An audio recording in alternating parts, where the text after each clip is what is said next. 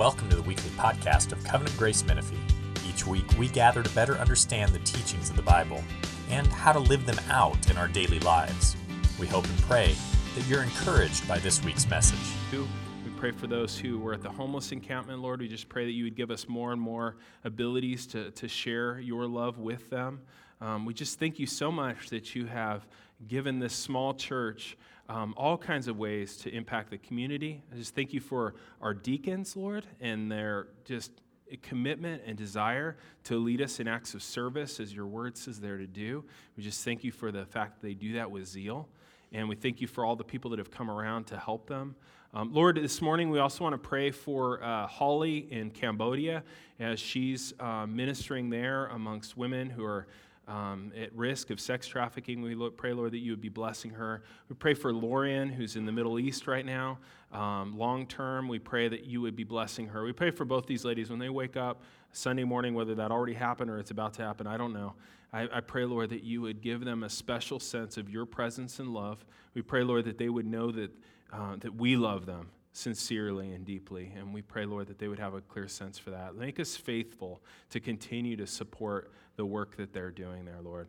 And Lord, as we open your word, so often I come to this place at this time of the week and I go and open my notes and I just think, what is this for so many, as Peter said about the fish and the bread, Lord? But we know that you can multiply this. You can make what's here be enough and more than enough for everybody that's here. And so we pray, Lord, that you would feed your people. You'd feed them with exactly what they need, that it'd be a word from you, a word from heaven. It wouldn't be the words of a man or thoughts of a man, but it would be your very words, we pray. Lord, we pray that you would be glorified. We pray that you be exalted. We pray that you be lifted up. We pray that you would be the treasure of your people, the desire of our hearts. And Lord, as Charles Wesley wrote, we pray, Lord, come thou long-expected Jesus, born to set thy people free. From our fears and sins release us. Let us find our rest in thee. Israel's strength and consolation, hope of all the earth thou art, dear desire of every nation, joy of every longing heart. Lord, that's what we want this morning, Lord. Give us a love and a enjoyment of you, Lord. Be glorified in our midst. In Jesus' name, amen. So here we are. We're in 1 Peter. We're in an in-depth series, and we know that because we're still in chapter 1. And the series is called Keep Going. And we have some really cool cards for that. They're on the back table there to hand out to people. But we're looking at specifically verses 22 of chapter 1 through verse 1 of chapter 2. So 1:22 through 2:1. And what we're looking at here specifically is that we're to keep going in love for one another. That's specifically what's going on here. Do you see that there's only one command in this passage? Let me read it for you again. It's in verse 22. Having purified your souls by your obedience to the truth for a sincere brotherly love, love one another earnestly from a pure heart, since you have been born again, not of perishable seed, but of imperishable, through the living and abiding word of God. For all flesh is like grass, and all its glory is like the flower of the grass. The grass withers and the flower falls, but the word of the Lord remains forever. And this word is the good news that was preached to you. So put aside all malice and all deceit and hypocrisy and envy and all slander.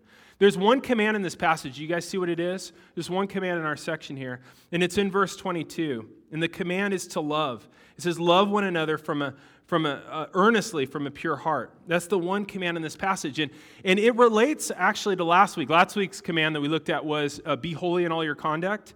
And this command to love relates to that command of holiness because love is what holiness looks like. Love is what holiness looks like practically. If you look at verse 2, there's 3 words in there that point to holiness. You see, having purified your souls by your obedience to the truth and from a pure heart. You see 3 links there to holiness. And so there is no progress in holiness without progress in love. Okay, we can't get more holy and not get more loving. They go together. Specifically in this passage, it's talking about love for other Christians. Do you see that in verse 22? There's 2 indications of that. One is he calls it brotherly love. Whenever he talks about brotherly love, he's talking about love between brothers and sisters in Christ. And then he also says in verse 22, one another. Every time he talks about loving one another, the one another's are always between Christians. And so this is love for your sisters and brothers. When you were born again, you received God as your Father. He adopted you. And when he adopted you, you not only received this new father, but you also received new brothers and sisters. And those people are the church. It's the church. That's you're born again into a brand new family. And we need to think really concretely about the church. It's easy to think, oh yeah, I love Christians generally. I love, all Christians everywhere. There is a sense that church means all Christians of all times and all places. But we need to think very concretely about the church. This is about loving the brothers and sisters in this room. Because it's very easy to say, oh yeah, I love Christians in general without loving them specifically. It's like somebody saying that they love marriage, but they don't commit to a particular person to love, a particular sinner. When you say that you're called to love believers, you're called to love a particular group of sinners, and they're right here in this room. Okay? So whatever church you're a part of, those are the ones that you're to love. It's this particular group of brothers and sisters. And so if you ask, how can I know if I'm actually growing in holiness? Peter says that's simple. Look around and see how much you love the brothers and sisters in this room. It's that practical. It's that simple. And do you see how important that is? Because I could say, love Christians, love other believers. And you'd be like, yeah. But then I say, do you love the people in this room? What evidence is there of your love of people in this room? And you guys do. You guys, for the most part, you guys are like really great in this area. Like it says in Thessalonians, you have no need for me to teach you about this because you're taught of God. But then he says, do so more and more. We could always have a need for growing in this. But that is the measure of holiness. It's how much do I love the actual brothers and sisters in my actual church? Because, guys, God desires a visible people to display his wisdom and power in the world. He desires a visible people. He always has. In the Old Testament, he had Israel. In the New Testament, he has all these churches throughout the world. He wants a visible people. For us, because we have the internet and all these things, we think, well, I could get teaching online, and I could have, the music from Spotify, and I could do all these different things, and I could just hang out with my friends. But the thing is, guys, is that God desires a visible people to display his beauty and power and wisdom. He wants it. Okay? So it's not about I can get my needs met all these other ways. It's like he wants a visible people. And this might challenge your view of the church because, especially in our valley, people have different views of the church. Some people think of the church as a theater. What do I mean by theater? They think of church as a place that you come and watch and spectate and have a worship experience. That's thinking of the church as a theater. I know you've never thought that way, and you don't know anybody that thinks that way, I'm sure. But think of the church as a theater. It's a place where I come to spectate and watch and have a worship experience. If you think of the church as a theater, then you're a spiritual spectator. You've come to receive from up front.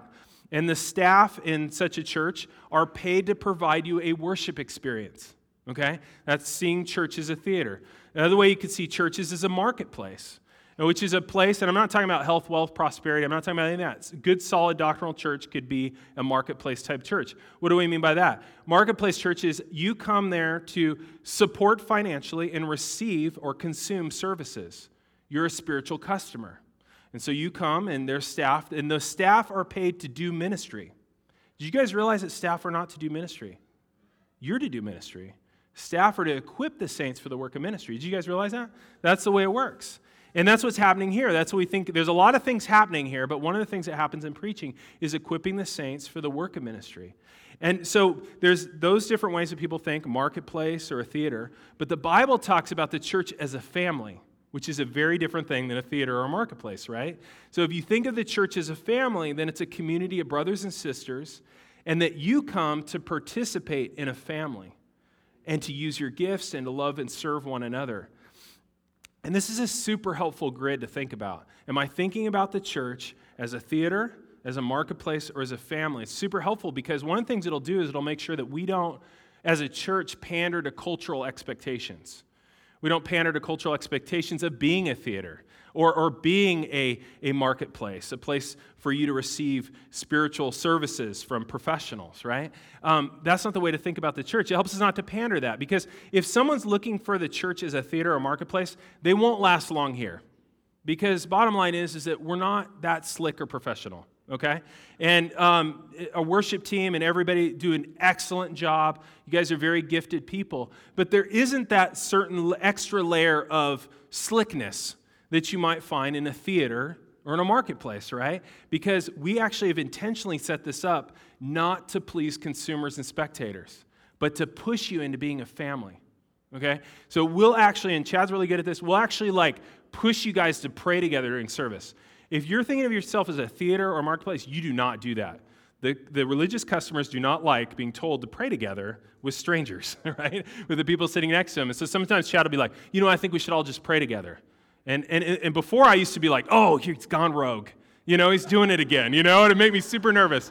But the more I saw what he was doing, he's pushing us to be a family. Yeah, he never talked to me about it, just did it, He's gone rogue. And you guys are very introverted. We're like, oh no, make him stop doing that.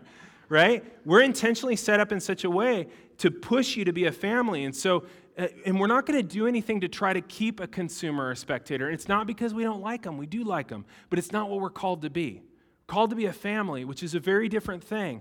And if you work really hard to be a theater or a marketplace, you can't also be a family.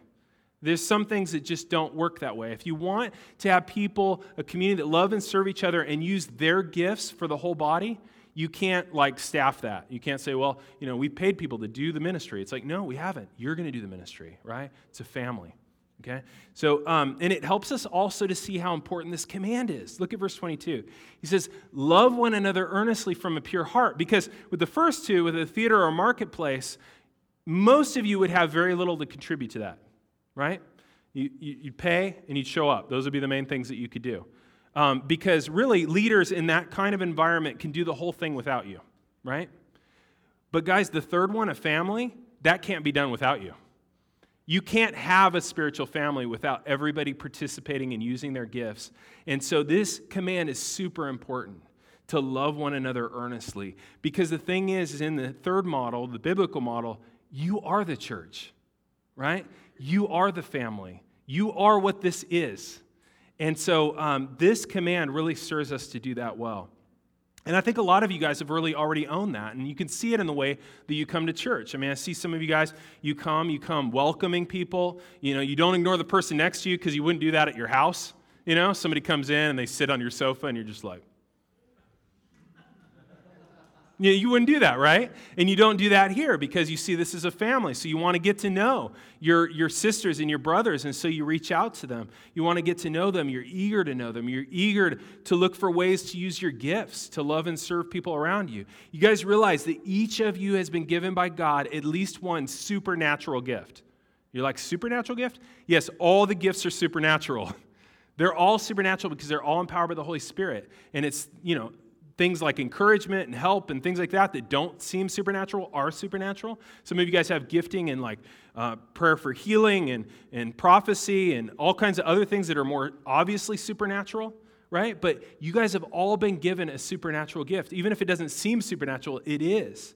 And so you come and you look to meet needs, which is exactly the opposite of consumerism. Consumerism comes in and goes like, what services could I get here and get out of here, right? And whereas I see many of you coming here with the idea of loving and serving the people that are here. You see it as family. And it changes what you do while you're here. I love that we have an extra hour. So like we try to get done at 11. Now you're going to be watching the clock. We try to get done at 11, and then we have a whole hour afterwards. And it's so cool because it's a great time for people to use their gifts. And people do. And I think maybe, I don't know like how much you do in the foyer. I'm always in here, which is weird. But I could go out there and see. I'm sure it's happening out there as well. But people are praying together. People are like sharing their burdens. People are using their gifts. I mean, I see people praying for healing and wisdom and help and sharing scripture and encouraging each other. It's so cool to see that many of you guys are super proactive and strategic about that time. You've got a good hour to use your gifts, and you already have the body here, and so you're going for it. Just super good. It shows that you see it as a family. It shows that you see it as a family what you're doing throughout the week. Because if the church is a family and not a theater or a marketplace, then you have a vested interest in the people in this body throughout the week. And I see that in you guys. It's awesome. You see each other as brothers and sisters. You see each other as a part of each other's discipleship. Right? What's discipleship? Discipleship is learning to do all the things Christ has commanded by the power of the Spirit. And we're all in a process of discipleship, right? And we all need all kinds of different help in that. And so I know that you guys are often, confessing your temptations and confessing your sin to each other and seeking accountability. And whether that's meeting personally or through text message or a phone call, and you're seeking accountability and you're challenging each other and submitting to each other, which is super cool, where you say, hey, brother or sister, like, I've seen this and this is what the scriptures say, and you're willing to submit to the scriptures and submit to one another. It's awesome. It shows that you know that you're a family. And I see you guys sharing your possessions big time. I know that like medical bills have been paid by other people, cars have been fixed, all kinds of stuff has been done for each other. You're sharing your possessions just like in Acts 2, which is super cool. People go like, oh, those were the days. You could do that now. There's no reason you can share your possessions. You can share yourself like that. You guys are sharing your homes. I think of like the Cahys for Kenny and Deborah. You guys in the afternoon at 2 o'clock, they've got a study in their house and they're sharing their home. And they're doing all the functions of the church there, digging into the Word and praying, and they take communion there too. It'd be great for you guys to join up with that. Or you think about Ishmael and Christina's place on Sunday nights with the young marrieds, and they're hanging out and doing that. Or Chad and Melissa's on Wednesdays, or Lee and Megan's house is being used on Thursdays for the women's study. Lee isn't for that, but he takes care of the kids during that, obviously. Tim and Vanessa, when they have prayer and worship night, they're using their house. Josh and Renee are using their house for whenever we do baptisms, which is a really cool time to get together and get to know each other better. But it's really cool. And then countless ways you guys do this, where you're sharing your homes together. It's awesome. Do that more and more. Share your burdens together, and I see this happening a lot, where people they're sick or they're, suffering in some way, or they're tempted. They text a friend, call a friend. I've seen you guys, groups of you, come over to someone's house and pray for them because they're concerned about their medical situation or whatever. It's like, hey, we're going to come on over, It's been great. The men on Saturdays, they're getting together talking about work and encouraging each other in their work. It's bearing one another's burdens. I love how in 1 Corinthians it talks about when one hurts, we all hurt. When one suffers, we all suffer. And I see that in here. It's a family. It's just so cool. And all the time, too, we got to forgive one another, right? Because there's no doing this without forgiving each other and bearing with one another and learning how to be patient with one another. Guys, there are obstacles to this, right? There are obstacles to this. We've already encountered the obstacles, right? It's not like we're really? No, there are obvious obstacles. There's a cultural obstacle. There's the cultural obstacle of, remember, one of the first weeks we talked about the different ways the culture wants to disciple you. And it wants to disciple you towards consumerism. And that's not just buying things. That's an attitude of what's in this for me, right? But Jesus disciples us in servanthood. And so there's that sense of, you think about being the church in the way you just described, Eric, if you aren't already doing it. You're thinking I don't think I have time for that. Or why should I bother if I've already kind of got what I need? Okay, when you say, why should I bother if I've already got what I need, that is, by definition, consumerism. And we all float in it. I feel it too, guys. I feel hey, I'm good. I don't really need this Bible study. I don't really need this week, Feeling pretty good this week, I don't really need it. I could skip it. And it's that's consumeristic, right? We're a family. We gather. And we can easily slip into that theater or marketplace attitude. Our temperament gets in the way, right? We have, for whatever reason, many, many, many introverted people here. And I'm one of them, and that's probably the problem, right? I probably have brought you guys somehow. Introvert preacher, perfect, I don't want to talk to anybody either, But guys, it's not natural for me to do any of this. Tasha knows. I'm perfectly happy by myself with my hoodie up and my earbuds in and a book. I could stay that way for weeks. Weeks. Feel would you be lonely? Nope. Weeks. Why would I be lonely? But guys, us introverts are not exempt from the command to love one another earnestly. And what we'll find, guys, is one of the cool things about introverts is you get to know them. There's actually, I'm not talking about myself, but usually a lot of depth there, right? So we could get these introverts connected.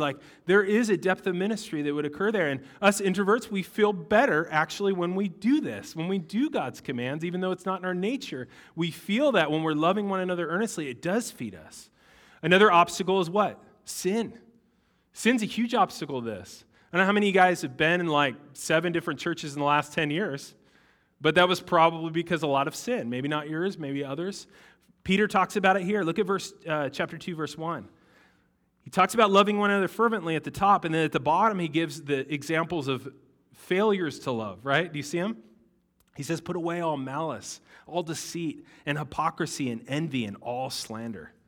Right? These are the sin obstacles. When we live together as a family, we stretch our love and exposes our sin.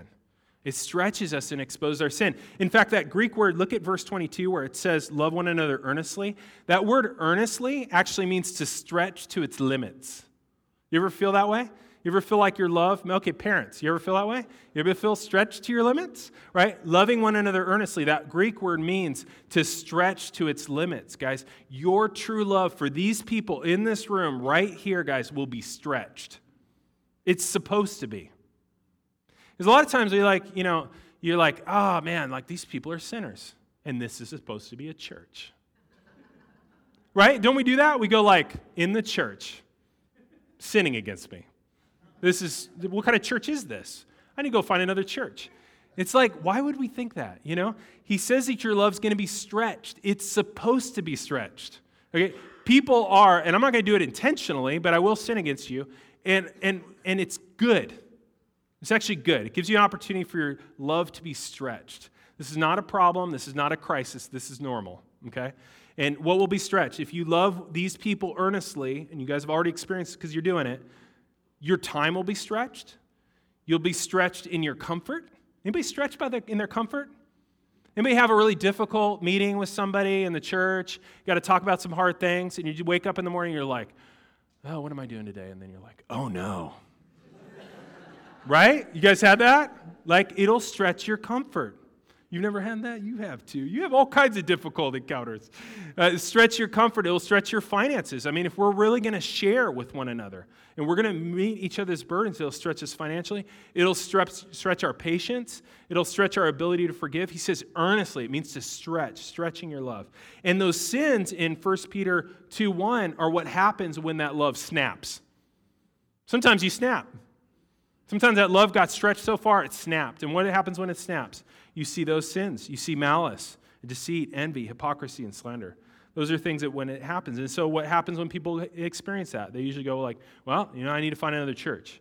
You find a church where there's no sinners. Or maybe you give up on the church. It's amazing. I think somewhere near a third of the people that started coming to this church were not going to a church before or just kind of going to church more as a marketplace or theater type thing because of past hurts. No pressure, guys. This is their last try. No, I'm just kidding. But it's something where, burned by church, people talk about that. One of the things that we could do that I think would be really good is let's try not to burn anybody, whatever that is. But people go to another church, or they give up on church entirely, or they look for a relationship with the church that's not as personal, right? More of a theater relationship with the church, not likely to get hurt. Guys, being a theater or a marketplace is easy. How hard is it to craft a service that won't offend you or ask too much of you? That's easy. How hard is it to staff a church with people that will provide you all the spiritual services you want with great customer service? It's easy. How hard is it to get a bunch of people together that don't have that much in common, have them live together as a family, using their gifts to love and serve one another? That's impossible, okay? That's supernatural, and so that's what God wants. See how he is? That's what he wants. He wants the supernatural one. He wants the one where, it's impossible in a human way. God wants that supernatural thing because he wants a visible, loving church family that displays his power and wisdom and beauty in the world. And that's his main strategy. Do you guys realize that? Our love for one another is his main strategy to reach our area. There's something like 400,000 people not going to church in our valley.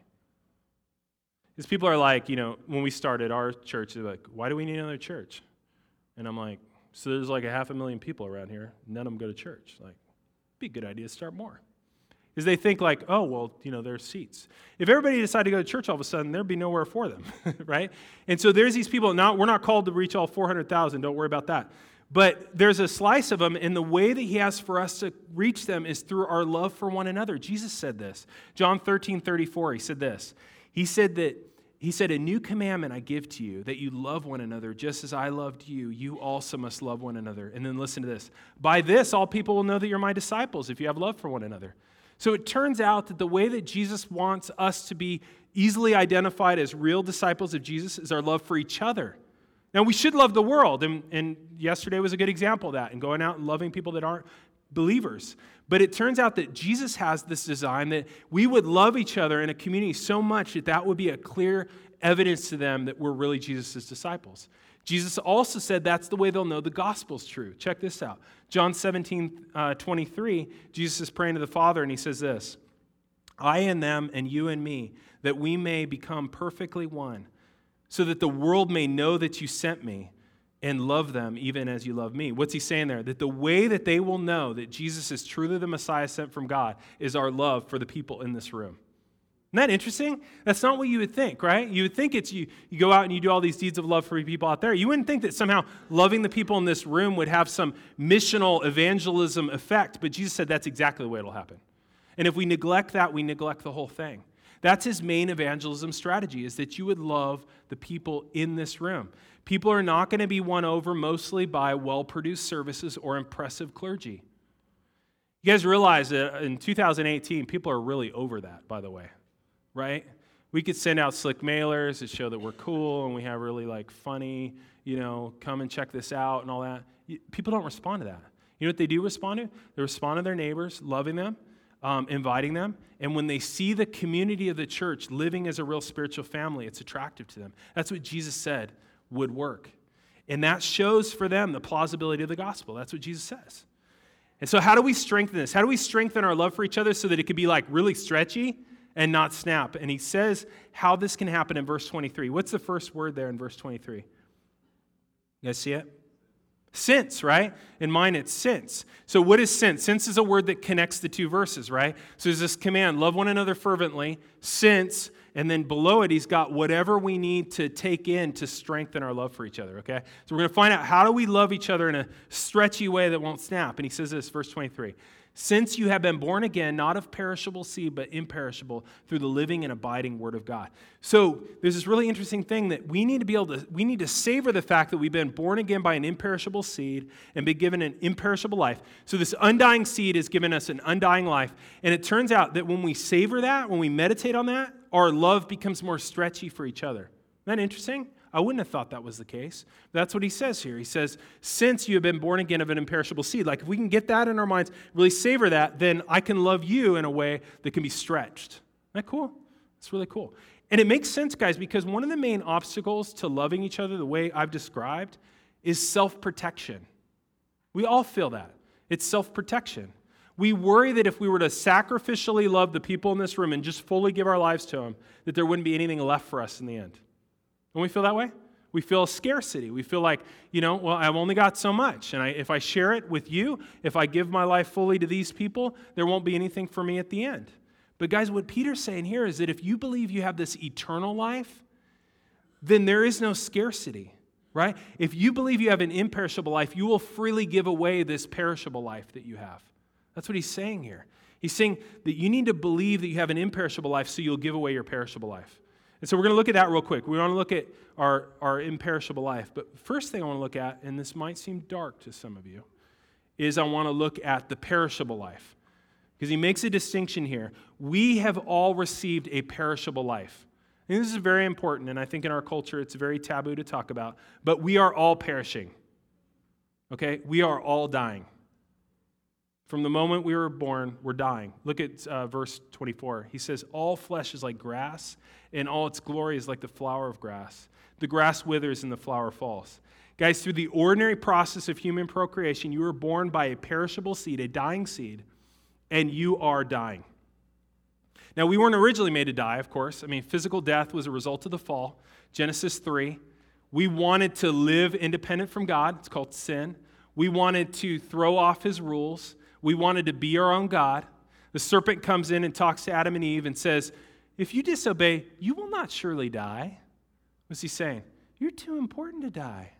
Look at you. You're going to be like God, right? And then what's the punishment that comes after? Punishment is death. And that punishment of death for rebellion was the perfect punishment. Because, guys, our death makes it abundantly clear we are not God, right? It reminds us, and that's why it's so painful to even think about, is we have this sense of I'm too important to die. I'm too important for this world. I'm too powerful or whatever. And death tells us, guys, that we are not too important to die, that we're creatures and we die like creatures, that we're not God. It humbles our self-exaltation. And so you can see how that punishment was perfect for the fall, because it tells us you will die and that you are not God. And ever since the fall into sin, all human beings have been born with a perishable life. We've been born to die. And so Peter uses this image in Isaiah 40.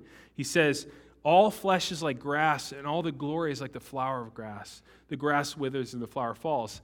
And we know what this is like. We live in an incredibly dry place. How long had it been since it rained? Like before Friday? I mean, like 10 years or something? I mean, it's like insane how dry this place is, right? And then all of a sudden, this heavy rain comes. It was awesome, right? We were like way too excited, weren't we? There's thunder and lightning. We're like, it's water. And people are posting pictures of it. Look, water, It was so awesome. And we know what'll happen. Soon, grass is going to grow. And then wildflowers. One of the cool things about living in a dry place, you get these cool wildflowers. A couple years ago, you remember we had the super bloom, and people were like out on Lake Street in Elsinore coming from like LA to take pictures of the flowers. It was bizarre. But guys, we know that it's not staying. We don't expect it to stay. They're wildflowers. They're going to be gone, right? We're very realistic. The grass withers, the flower falls. But strangely, we're completely unrealistic about our own physical bodies, right? Because our culture actually encourages this. We don't think of ourselves as grass that withers and flower that falls off. And if we talk about death, something we will all actually do, we seem morbid, right? And so we act like death is something that happens to other people, right? That death is exotic, right? That it is, we act like we're going to live forever. But guys, meditating on our perishable life is actually really, really important. It is important for you to spend some time, I would think every week, meditating on the fact that you will die. There's a Christian tradition, memento mori, which is you will die. There's a book that I think is awesome on this. It just came out recently called Remember Death, Surprising Path to Living Hope. And that's what Peter's asking us to do here, is to meditate on the fact that our bodies will wither like grass. And that, guys, knowing and accepting this is something that will help us not be excessively fearful about being sick and aging and dying. I mean, I'm a person that, I tend to be somewhat of a hypochondriac, I feel a bump on my forehead. I'm like, that's a tumor. It's like, well, you don't feel them on the outside, Things like that. My wife knows this. She's a nurse, and I'm always like, you should be providing me medical services. And she's like, I'm retired. So she won't do it. But a lot of times I worry, am I getting sick? I'm going to die, things like that. You know what death says? Death says, yeah, you will, that this is a reality. And if we don't accept it, we're going to live in fear of something we can't stop. And if we do accept it, it's really interesting. Once we accept the fact that we will die, it frees us to love people with this short life we have. It really does. You guys know the story of John Patton? So John Patton's desire was to take, in the 1800s, his desire was to take the gospel to New Hebrides. So this is in the southern Pacific, these islands. And he brings this idea to some church leadership. He says, hey, I want to go as a missionary to this place. And problem with this place is they're cannibals. Okay, and so he's telling all these people, and this one guy, Mr. Dixon, who was one of the leadership in the church, he said, he exploded, he said, the cannibals, you'll be eaten by cannibals, he says.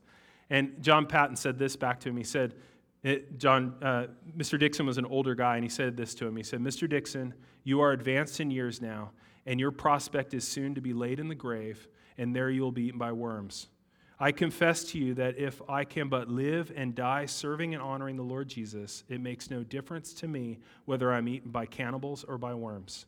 And in the great day, my resurrected body will rise as fair as yours in the likeness of our risen Redeemer. Yeah. So there's a guy that has been freed from the fear of death in such a way that he's completely liberated to love people. It's amazing, isn't it? It's amazing. He talks about in verse 24, he says that we were dying like grass, and then he says in verse 24, he says also, in its glory is like the flower of the grass that falls. Guys, all the glory we get in this world falls off like a flower, like wildflowers. We think we're building something, when we first, as we're growing up and stuff like that, we think we're building something, but really all the glory of our life, all those things will eventually fade. And it turns out that knowing and accepting this is something that will help us not to live for possessions and public approval instead of loving one another. Because all of our possessions are going to be lost. I know I'm fun, okay? All of our possessions are going to be lost. Ecclesiastes 2:21 says this, A person who toils with wisdom and knowledge and skill must leave everything to be enjoyed by someone who did not toil for it. This also in vanity and a great evil. Okay, that's the writer of Ecclesiastes saying, like, we don't get to keep anything. Isn't that amazing to think about? Have you guys ever been to an estate sale? Have you ever, like, picked through an estate sale? Have you ever thought, like, this is the collection of possessions of some person, right? That, guys, is the best case scenario for my possessions, is that someone would think enough of them to have an estate sale and pick over them. People that don't know me, don't know why I collected these things, and have no interest in them. Most likely, most of my stuff would be thrown away, right? It's crazy, huh? Have you ever thought about this? Have you ever thought about the fact that someone else that doesn't know you is going to live in your house? We got new houses. Like 3 years ago, we bought a new house over here. And I never thought about this before because there wasn't somebody living there before. But someday, somebody will live in this house that doesn't even know me. They'll live in this house and they'll have no idea of who I am. Guys, that house I worked so hard to pay off, and I haven't paid it off, but I'm working hard to pay it off, won't be mine. It'll be somebody else's. Guys, we don't get to keep any of the possessions that we have amassed. And this should make us very generous. So we think about loving one another fervently. Part of that is sharing our possessions and giving our things to one another. And we can't keep them. And the more we realize we can't keep them, the more we're going to give them away. What did Job say? He said, naked I came out of my mother's womb, and naked I'll return. It's like we can't keep any of this stuff. And the crazy thing is we spend so much time fighting with other people and stressed about accumulating things, we can't keep anyway. It's a weird game we play, isn't it? It's helpful to see this. The glory of our public opinion will fall off. You know, we do a lot to impress other people, have people think well of us. Ecclesiastes 2:16 says, for of the wise as of the fool, there is no enduring remembrance of them. They will be forgotten, right? We will be forgotten. We will not be remembered. How many of you guys know the names of your great-grandparents? All of them. You do. Okay, you guys are rare. How many other? That wasn't that long ago. You know, this isn't very many people. I know one of mine. I know one of mine because he was a college professor, wrote books, and went on African safaris and shot all kinds of animals that now are horribly endangered. Okay, so you remember stuff like that, you know? You grow up in a house where there's an elephant footstool, a real elephant footstool, and so you remember the guy. He left a mark. Most of us are not leaving elephant footstools for our great-grandchildren and will not be remembered, right? It's crazy, right? When I first came as a vet to this valley, there was a vet that everybody was talking about. He had died suddenly a couple years before I came. Everybody loved this guy. They're always talking about him. They said two things about him. Dude was wonderful, and he was huge.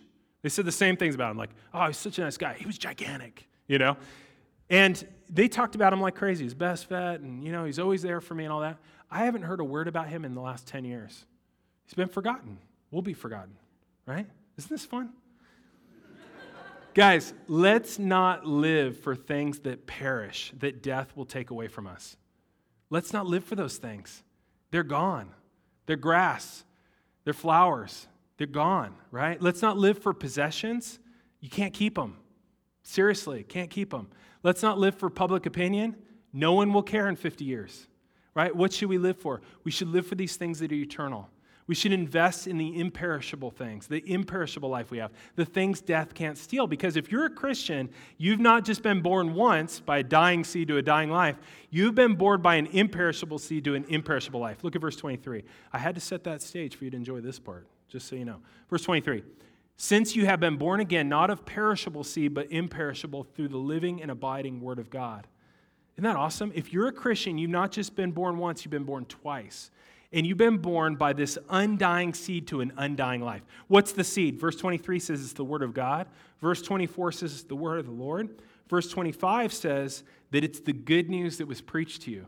This imperishable seed that came into you and sprouted a new eternal life is the gospel. The gospel is the good news about Jesus Christ that is an imperishable seed. It's amazing, guys. The gospel is this. The gospel is that God so loved the world that he gave his only son, that whoever believes in him, listen to this, this will mean more to you now, should not perish, but have eternal life. That whole thing I described right there, about all those things we're going to lose, doesn't matter because we have eternal life in Jesus. And we have that because Jesus came to set right all our wrongs. Jesus came to remove the sin that brought the curse of death. Jesus came into this world to, guys, love us earnestly. Remember what that word means? Stretch to its limits.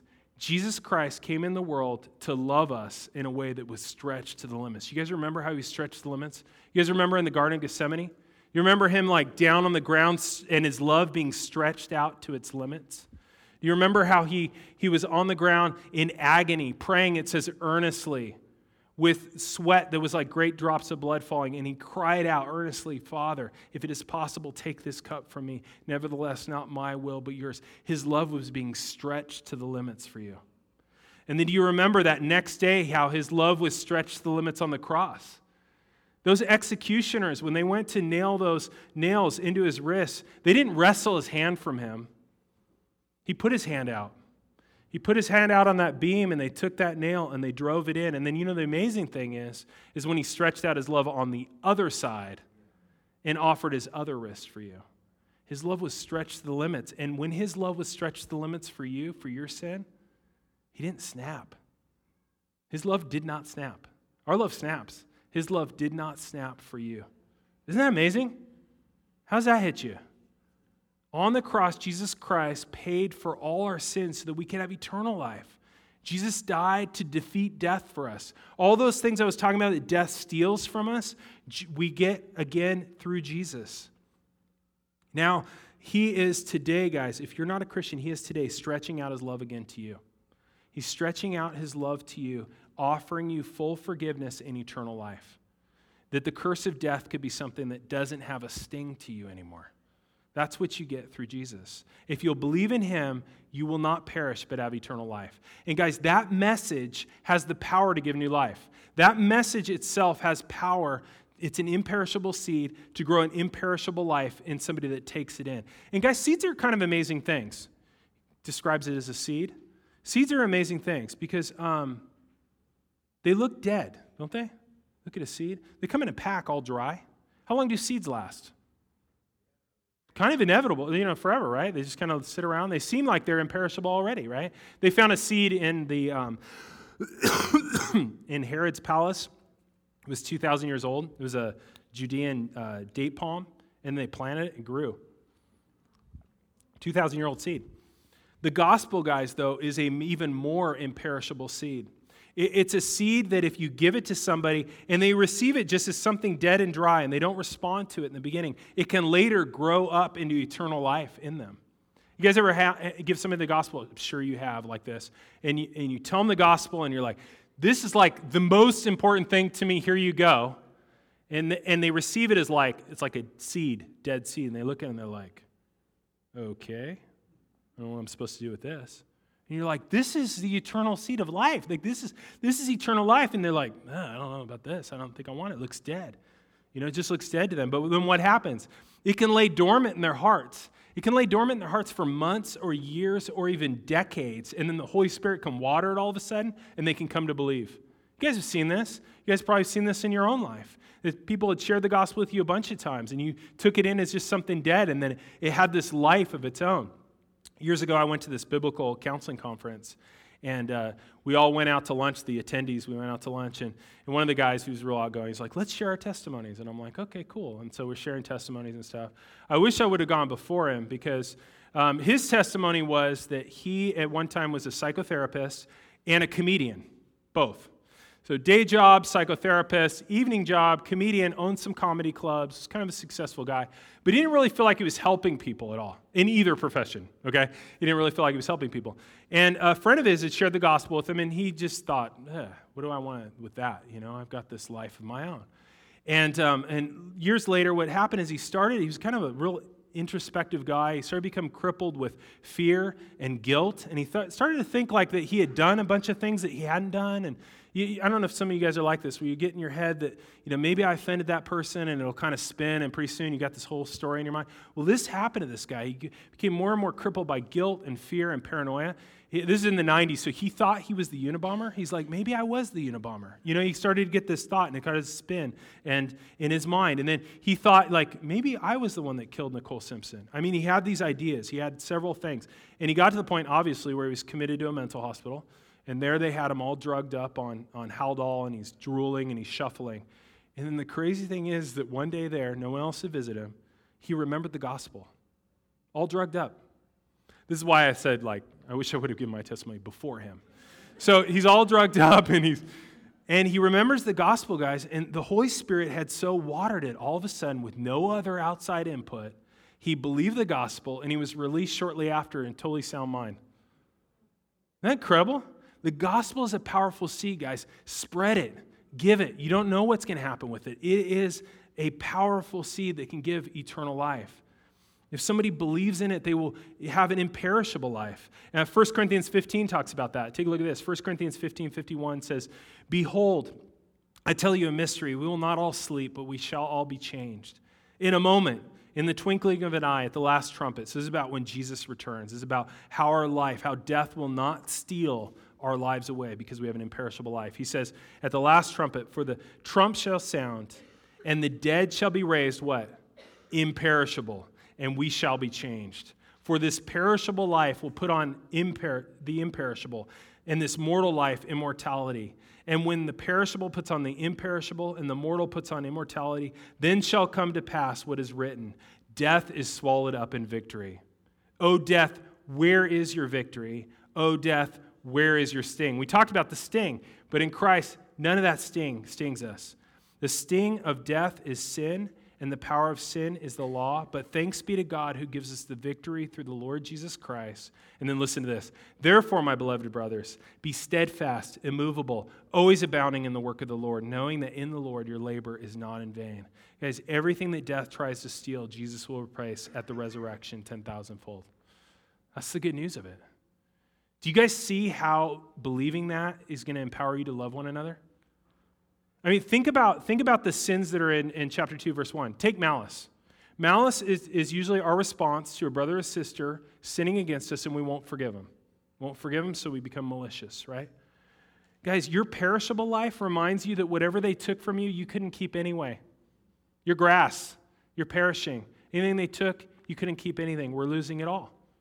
We fight over so many things, guys, that death is going to take away anyway. But our imperishable life reminds us that Jesus himself will repay and restore anything that it costs you to love these people. Anything that it costs you to love people in this room, he will repay at the resurrection. Or take these other sins of deceit and hypocrisy and envy and slander. What are they about? They're about gaining glory. The reason why we do any of those things is to gain glory, aren't they? Our perishable life, guys, reminds us that all the glory we seek for ourselves in this life won't matter anyway. It's a flower that falls off. So what does it matter to me if I have, glory in this life? Guys, playing the glory game, the glory-seeking game, is everybody loses. Everybody loses it in the end. There's no point in dabbling in deceit and hypocrisy to feel superior to other people. As Spurgeon said, 6 feet of dirt make all men equal, right? The glory gets lost in the end. Your imperishable life, though, reminds you that you're destined for glory. You know it says that? It talks about the resurrection as our glorification. Did you realize that? Our glorification. That we will stand in his presence and be like him. And then we will worship him without sin, without all the things that affect our lives now, with no sin and death and darkness and sickness and sorrow, and all that will be removed. The real glory that we have is something that we have not achieved, but Jesus achieved for us. And so the charge here is, guys, keep going. Keep loving one another. Don't stop. Let your love be stretched the way Jesus' love was stretched for you. And he says this, since you've been born of an imperishable seed to an imperishable life. Let's pray. Father, we just ask that you would teach us to love you and teach us to love each other. Lord, not abstract love, but love for the actual people in this room, that we would see day after day, week after week, that our intensity of love for each other in our church would grow and deepen. Father, we thank you for giving us a family, that you didn't just have us be born again and adopt us and then have us figure out life by ourselves. But you band us together in families, local churches for this. We thank you for that. Guys, help us to love one another so that the world will know that we are your disciples and that the gospel is true. Lord, only you can do this. Only you can give us the boldness to share this seed and to love these people. We thank you that we already see you doing it. Thank you for the love that's here. Thank you for the family that's here. We thank you that we don't have to go it alone. In Jesus' name, amen. Thank you for listening to this week's podcast. If you'd like to know more about our church, you can email us at info@covgracemenifee.org. May the Lord bless your week and guide your steps.